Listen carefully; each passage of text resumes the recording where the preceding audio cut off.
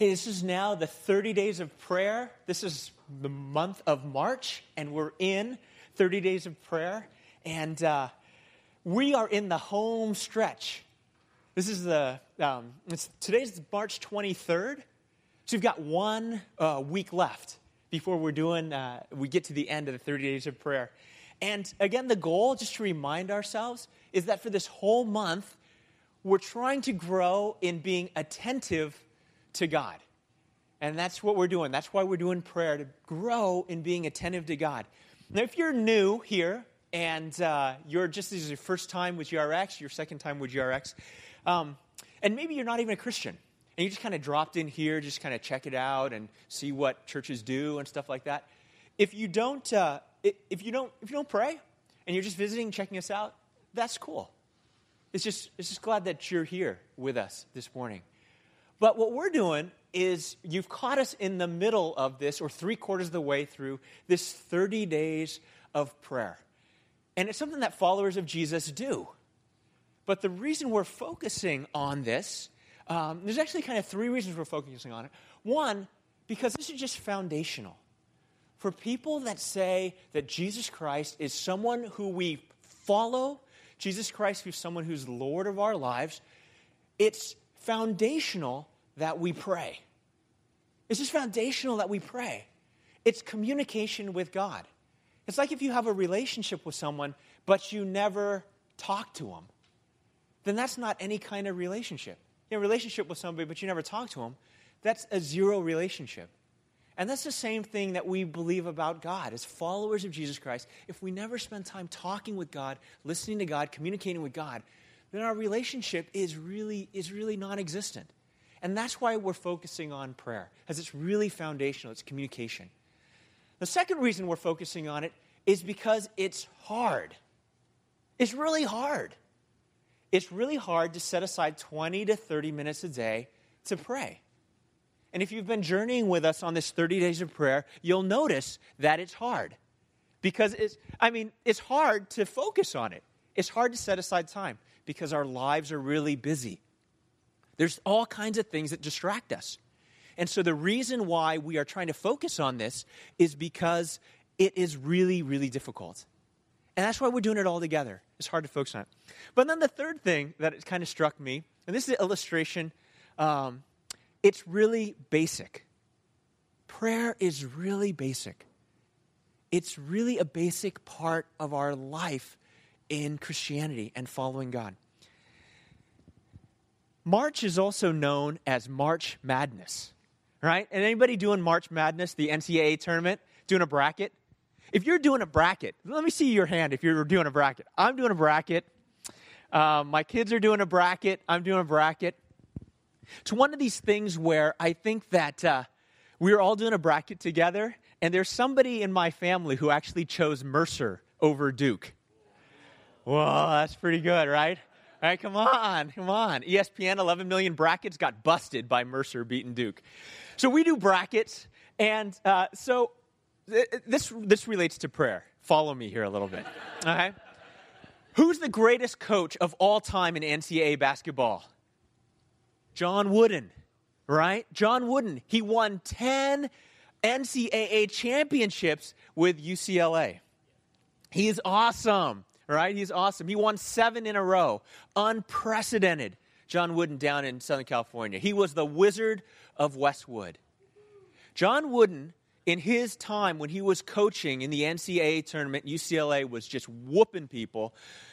What he did, he coached some of the greatest basketball players who ever played the game. Bill Walton, Kareem Abdul-Jabbar. These guys were great at playing basketball.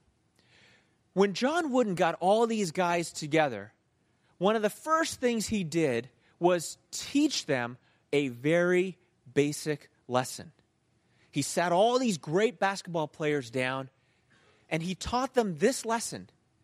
He taught them how to put on their socks. Bill Walton, Kareem, he taught them how to put on their socks. What? Why is Bill Walton teaching these incredible basketball players how to put on their socks. There's this incredible principle that comes out of this. He's teaching them how to put on their socks because of this. How you begin matters. What Wooden would say is you have to put on your socks correctly. You have to smooth them out on the bottom. You have to make sure that seam on the top is in the right place. Because if you don't do that, if you don't begin properly, you're going to end up with blisters on your feet through practice and through the long season. And then when it gets to tournament time, you are going to have blisters on your feet and you're not going to play very well. How you begin matters. This relates to prayer because how you begin your day matters. If you pray in the morning 20 to 30 minutes a day, it's very basic, but it will change your day. It's going to change how you see your day. How you begin your day matters. How you begin your day with prayer will change how you see other people. It'll change how you behave. It'll change your heart. It's going to change how you drive on the freeway. If you are praying in the morning and then you get in your car and you're commuting to work, it will change how you drive on the road. It will change how we see other people. And that's why we're working on 30 days of prayer for this month. How you begin matters. And how you begin your day matters. It's very basic, but John Wooden knew that. And he knew that if you begin in the right way, it's going to see you all the way through. And that's the same thing that's about prayer. How you begin really matters. Now today, in today's message, we're going to continue on with what we've been looking at with Jesus and how Jesus teaches us how to pray. So we've been looking at the Lord's Prayer as it shows up in Matthew, and every week we've been taking a bit of the Lord's Prayer. And so in the past we've been taking, Our Father who art in heaven, hallowed be your name. Your kingdom come, your will be done on earth as it is in heaven. This is how Jesus is teaching his people how to pray. And then last week, give us this day our daily bread. And last week we looked at this most fundamental prayer, which is a need for survival. Give us this day our daily bread. This week and today we're going to look at this other part. Forgive us our debts as we have also forgive those who are indebted to us. Or forgive us our debts as we forgive our debtors.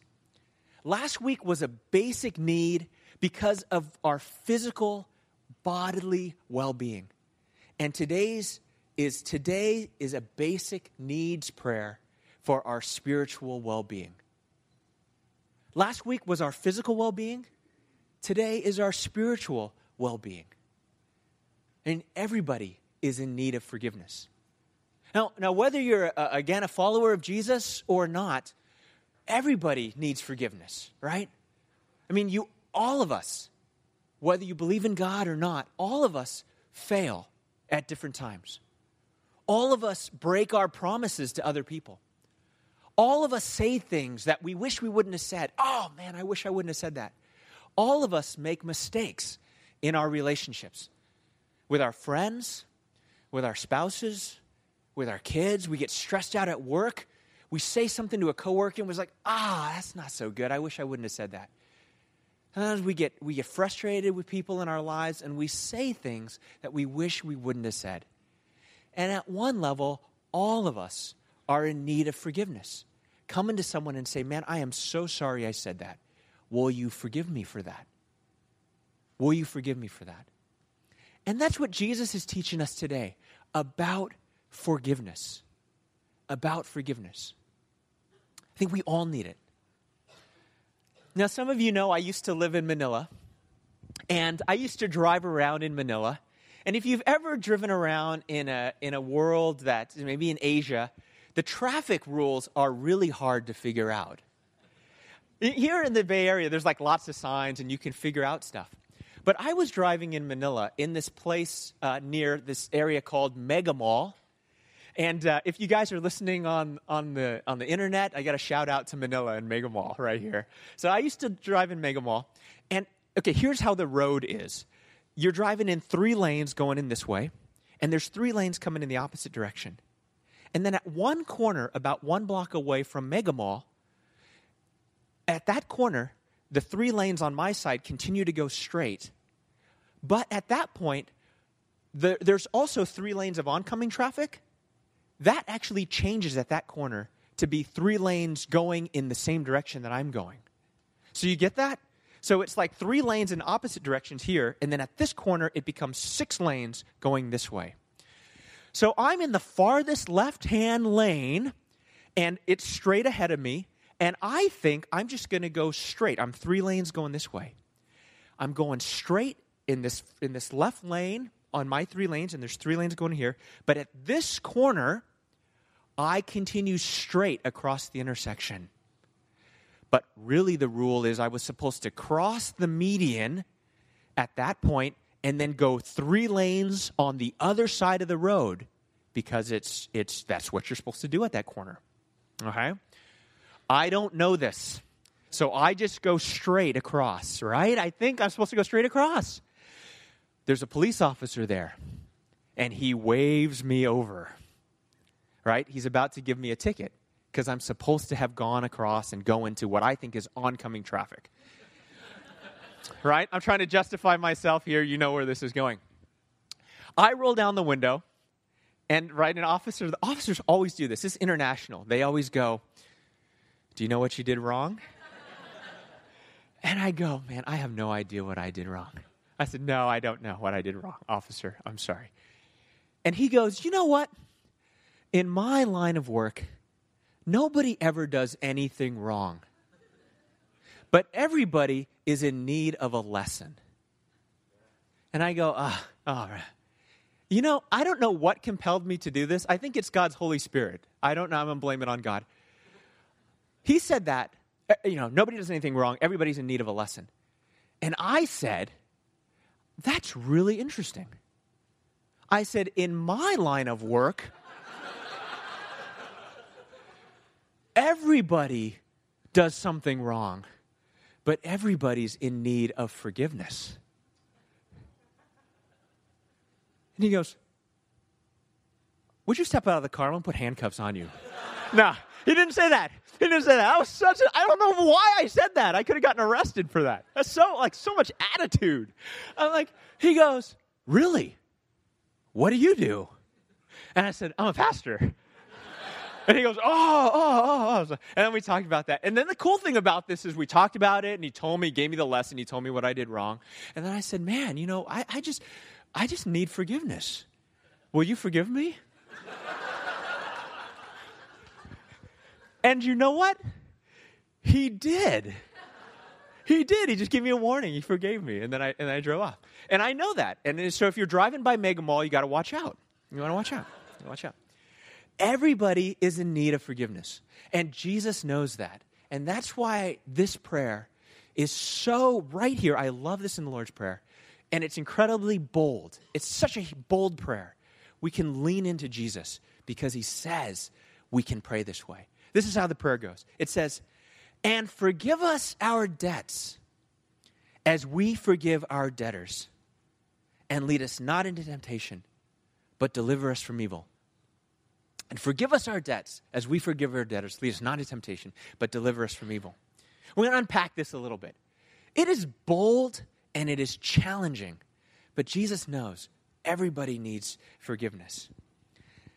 But I mean, if you think about this, we are praying this to God. We are praying this to the creator of the universe. We are praying this to God Almighty. And we are there.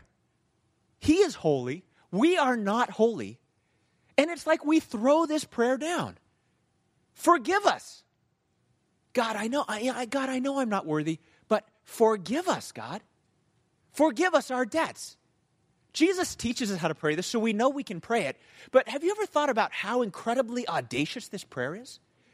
That we come to God and say, God, not God, please forgive me. It's like, God, forgive us our failure, our sin, our debt. God, forgive us. Think about it like this. Debt, it's an economic term. People in the first century, when they heard this from Jesus, forgive us our debt, they would understand it as an economic term. And so think about your life and think about the economics of your situation, that you might have a car that you've leased, and so you owe a debt on that car. It's the same idea, economic term. You have taken a loan from the bank, and you owe a debt to the bank. Or you think about your house. If you're owning a house and you got a mortgage on it, 15-year or 30-year, say you got, 4.25%, 5%, whatever your interest rate is, you owe a debt on your house. You own, you have a mortgage which you owe to the bank. It's your debt. Hey, so think about that, your car or your mortgage. Now go with me as we walk through this a little bit, this economic term here. You go, wow, I owe this debt, this loan. I'm going to go down to the bank. Hey, I got a cool idea. I just learned this at church. I'm going to go do this. You walk into the bank, and you go there, and you go, hey, I have a loan here at the bank, and I'd like to speak to the branch manager. And they go, okay, what is it about? And you go, I'd like to talk to them about my loan. They go, okay, all right, come on in. And, they're friendly at the bank. They welcome you. They give you some bank coffee. And you go, hey, here's some coffee. Well, the manager will be right with you. And they sit you down in the manager's office. And the manager sits down and says, all right, I know you have a loan here with us. What can I do for you? You say, I learned this at church. Forgive my debt. And they go, what? And you go, I have a debt here at the bank.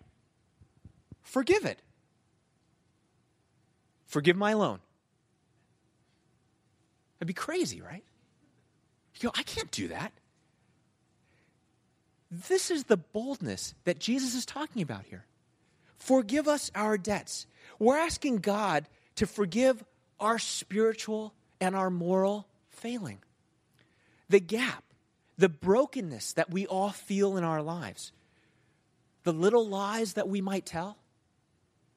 The big sins that we commit in the darkness that nobody knows about. The infidelity. The things that we think about in our heads. The stuff that we say to other people. We're asking God to forgive all of that moral gap. All of that spiritual failing. All of that stuff where we aren't being holy the way that God designs us and wants us to be. All of that stuff, we're saying, God, forgive us our failures. But this prayer is even more bold even than that. Because it's not just my debt. Jesus is teaching us to pray, forgive us our debt. When we're praying it, we're not just praying for ourselves, we're praying for us all together. We are praying collectively that God would forgive us as a community our collective debt, our collective failing, our collective sin. It's even more bold than just myself. Let's go back to the bank. So you're back there at the bank, and you're there with the branch manager, and they think, man, you're a little crazy. But you go, oh, man. You look around at the bank, and you realize that it's not just your loan at that bank, but the people in your GRX small group also have loans at that bank. You also know that people in your own GRX small group also owe this bank money. So you lean across to the desk of the manager and you go, hey, I'm not going to just ask you to forgive my debt. I'm going to ask you to look at all the people in my GRX small group and I'm going to say, forgive us our debt. The whole thing. And here's a list of their names. There's like 8 people in my small group. I want you to wipe out. They got a car loan. I want you to wipe that out. On these people they owe on their house, just wipe that out. Just forgive us our debt. You can do that for me, right? You're the manager. That's when the branch manager goes, I'm going to do that. Oh, let me think about that. And they start moving their hand off the desk. And they hit that little button below the desk, which is like security, right? That's when then they come and they escort you out, right? Because that would be so crazy. That would be so audacious. It would be so bold. But that's the prayer that Jesus is having us pray. Forgive us our debts. God, forgive us not only just my failings, but the failings of the people in my small group. Forgive us the failings of the people in our church. The brokenness that's in our own lives. The stuff that's hard that we walk with in each other's lives. God, forgive us our debts. It's like, God, make us holy. God, forgive us. Forgive us. Why can we pray this? Why can we even begin to pray this prayer? Forgive us our debts. The only way we can pray this is because when we pray this, we are praying our ultimate hope in Jesus Christ. We're praying our hope. Every time we say, give us, forgive us, we are praying our hope in Jesus Christ. Scripture affirms our hope in Jesus all the time. Romans 5 says it this way. Romans 5 says, while we are still sinners, Christ died for us. That's before anything else happened. Jesus Christ died on the cross for my sins and for your sins. That Jesus Christ forgives us ahead of time, even while we were still broken and failing and sinners. For by grace, the gift of Jesus Christ, you have been saved through faith. You have been saved by faith already. That's why we can pray this, forgive us our debts, because it prays into the hope of Jesus. And it reminds us again that we have a hope in Jesus Christ. Hebrews says faith is the assurance of things hoped for, the promise of things not seen. We lean into the forgiveness of God every time we pray this. God, forgive us our debts, because we hope in you, because you're a good God, and you know us, and you forgive us. Romans 8 says this, therefore, there is now no condemnation for those in Christ Jesus. You're free of your debt. In Christ Jesus, you're free of your debt. That's the prayer of hope. That's why we can pray this. And then ultimately, I love this. Jesus says this from the cross. This is our Easter hope. Easter's coming up in April. This is our Easter hope. Jesus on the cross says this. He says, Father, forgive them, for they know not what they do. Jesus is dying on the cross. He's crucified for our brokenness, our debt, our sin. Jesus Christ says, Father, forgive these people. Forgive them. Forgive us, for they know not what they do. All of these are the hope that we have in Jesus Christ, and the love that he has for us, and the forgiveness that he has for us. Forgive us our debts. That's the first part. That's the hope, and that's why we pray it. But now there's a second part, and this part is really challenging. It's forgive us our debts as we also have forgiven our debtors. Whoa, that's a challenge. We pray in boldness, that's the first part. But wow, the second part is a challenge. This has challenged the church for centuries. What is going on here? Forgive us our debts as we also have forgiven our debtors. Forgive us as we have forgiven others. It can create this kind of like, man, what's going on here? Is there sort of a causality? What is this? Questions like, what is the relationship between God's forgiveness and my forgiveness of other people? What about abusive people who claim God's forgiveness for themselves, but then go on hurting or abusing or being broken towards other people? What does this mean? As we also have forgiven our debtors. What is that challenge? We're going to spend the second part of this message actually kind of unpacking that.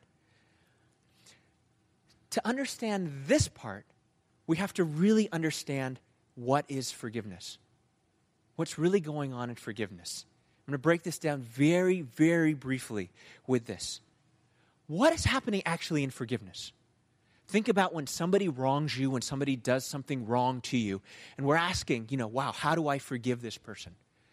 This is what happens in the whole dynamic of forgiveness.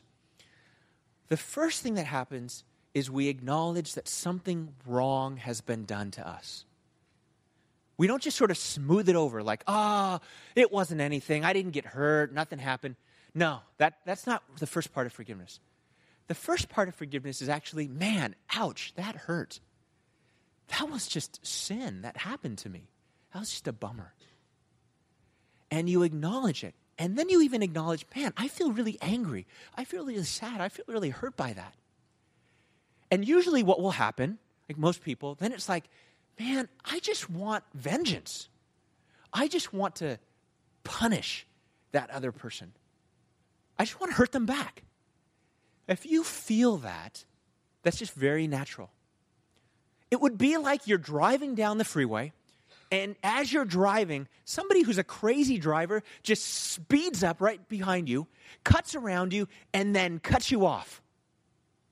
I would call that sinful driving. Or at least it's very dangerous. And then what's your reaction? I'll tell you what my reaction is.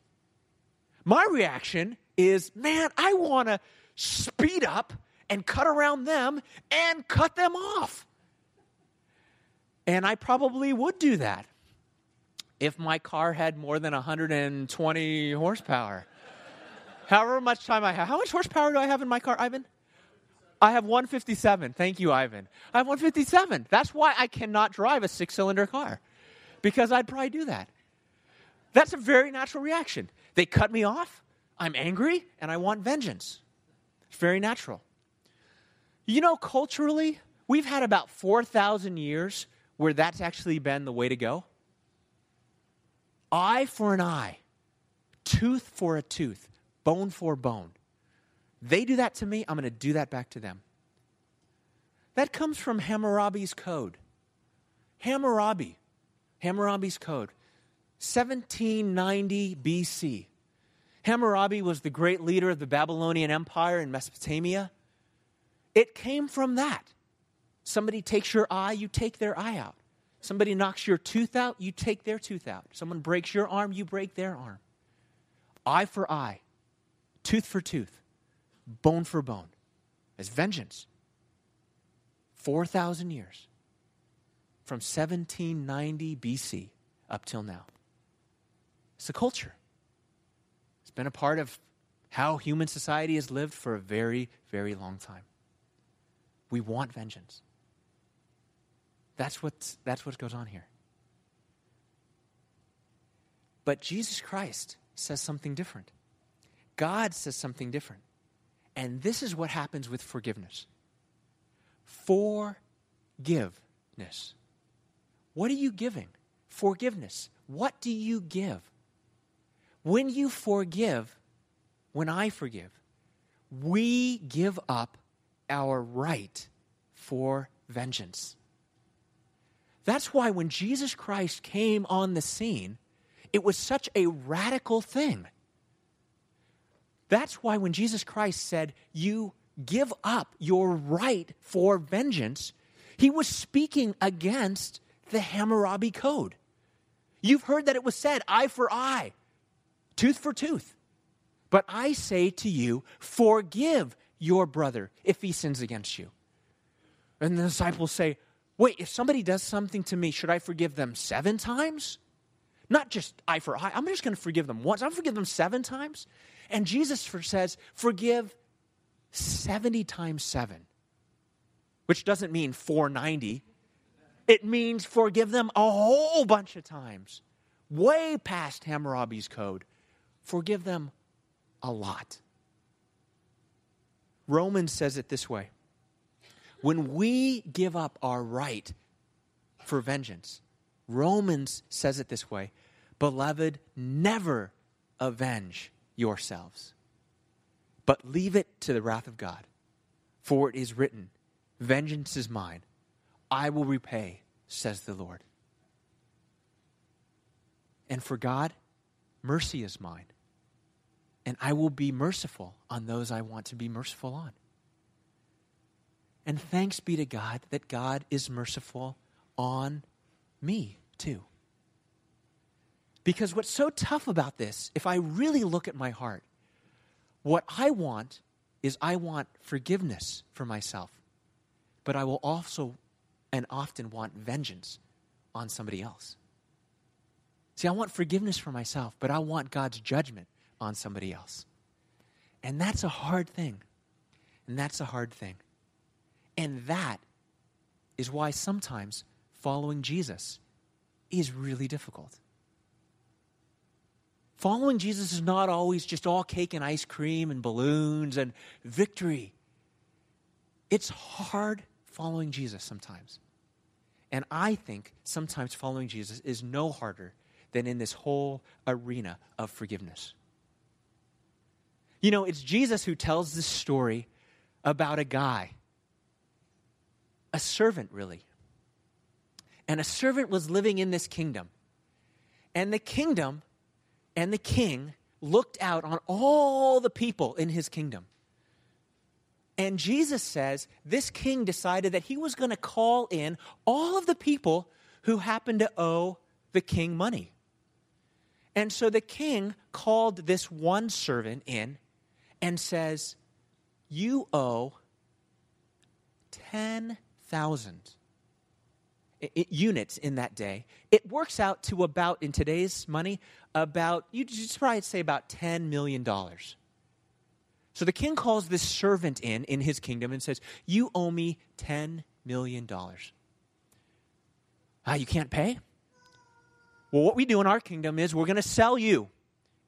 And we're going to sell your wife, we're going to sell your kids, we're going to sell all that you own to pay back that debt. And the servant goes, oh man, don't do that. Please have mercy on me. And then the king looks at the guy, and the king has pity on the guy, and he says, okay, I forgive you. 10 million. It's clear. And so the guy's really happy. He's like, man, I got cleared 10 million. Now this same servant, he goes out into the street, and Jesus is still telling this story. The same servant goes out into the street, and he sees a fellow servant who owes him $5. And he says to that second servant, hey, you owe me $5. Pay up. And the second servant says, oh man, I can't pay. Please have mercy on me. And that first servant says, nope, absolutely not. Pay me $5, I'm going to throw you in jail. And then that second servant gets thrown in jail. And then the king hears about this. And he calls the first servant back in. And he says, is this right? Is this true what I heard? That I forgave you $10 million, and then you won't forgive this other guy $5. Is that true? And it turns out that it is, that's true. And then the king says, I forgave you a great debt. Should not you have had mercy on your fellow servant as I had mercy on you? And then Jesus, as he tells this story, ends with this really challenging word. Jesus says, so also my heavenly Father will do to every one of you if you do not forgive your brother from your heart.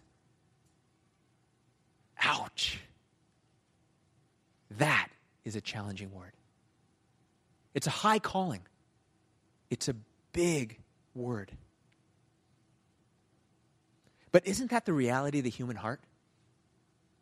We want mercy for ourselves, grace for ourselves, but then we want judgment for somebody else.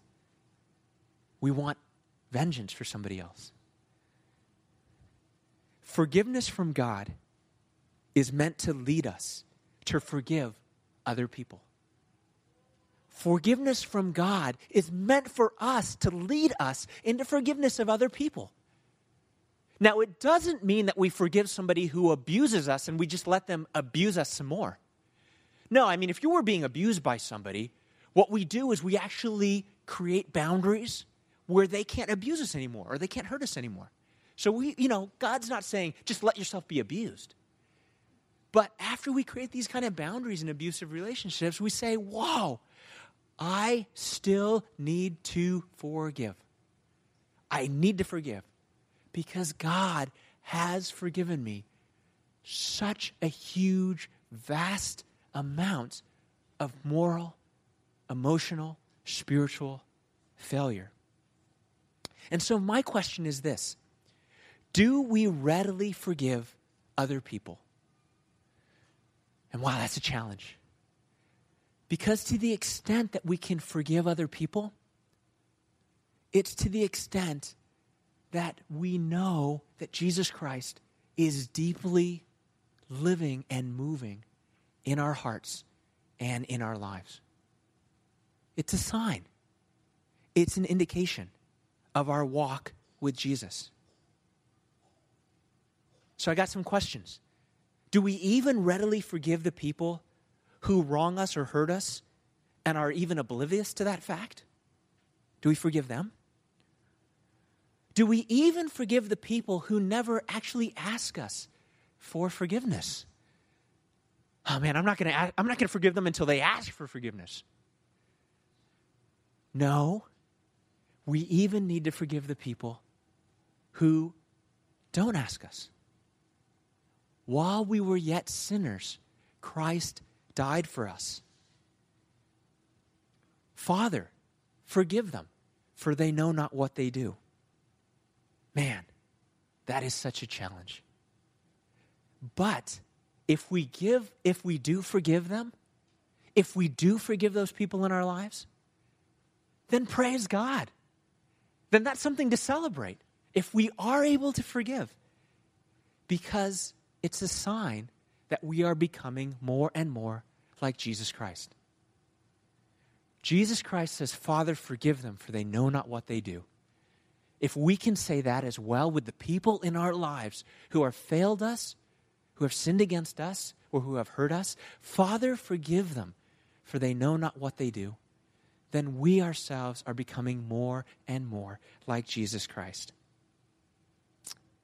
Forgive us our debts, as we have also forgiven those who are indebted to us. And I'm going to lead us in this prayer exercise right now. And I know last week I did a prayer exercise, and I'm going to lead us again in a prayer exercise. And it's something that is it's just something to offer to you to do. And if it feels like, man, I don't know what's going to happen, you can just sit and listen and just listen and let it just be something that you hear. But if there's somebody that you think, man, maybe God is bringing to your mind right now, there's somebody in your life that you feel like you need to forgive, I'm going to offer this prayer exercise for us to do, and we're going to do it right now. And it might be an opportunity for you to forgive, or at least begin forgiving this person. This is a prayer exercise, and it comes from a hero of mine, Darrell Johnson, and he calls this debt cancellation. So you know where I'm going with this, but I'm going to call it a prayer of debt cancellation. And it's going to go like this, okay? So let me just invite you to close your eyes and reflect on this. It's going to just take us a few minutes to do this. And just reflect on this for just a second.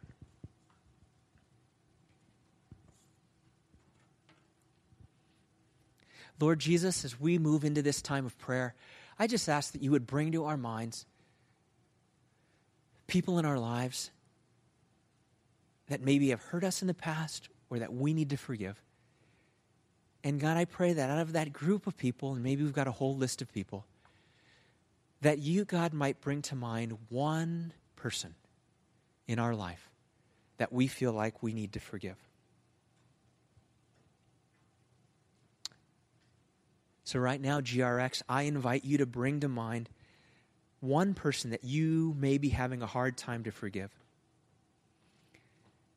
And I invite you, as we pray, to tell the Father, God in heaven, that person's name. And just do that silently. Tell God that person's name. And then now I invite you to tell God exactly what this person did to you. Just in your mind. Be honest. Be specific.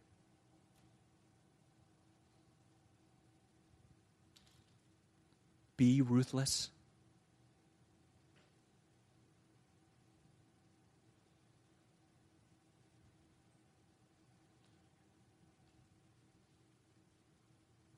God can handle our authentic prayer.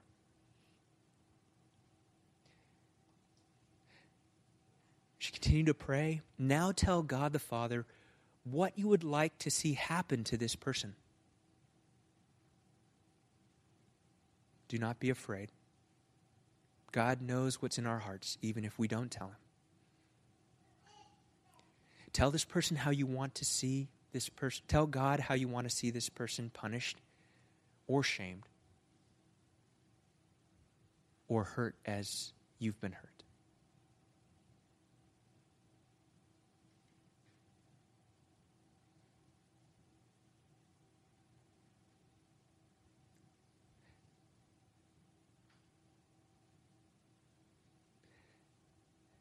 Now imagine standing at the bottom of a hill.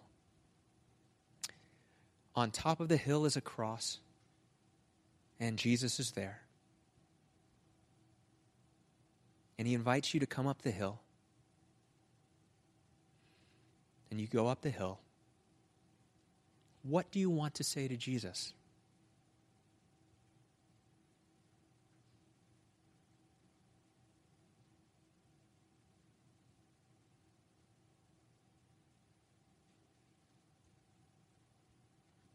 Maybe you tell him more of what you've already told God the Father.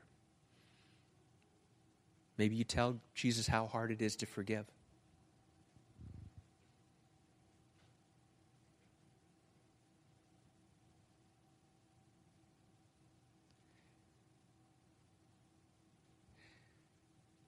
And now, as an act of your will,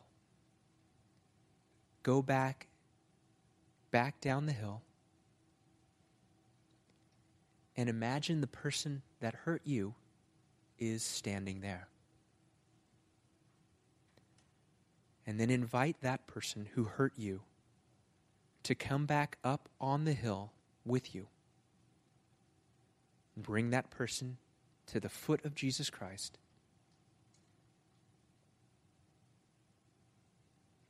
And then looking at Jesus and pointing to that person as an act of your will, say, Jesus, grant this person what you have granted me.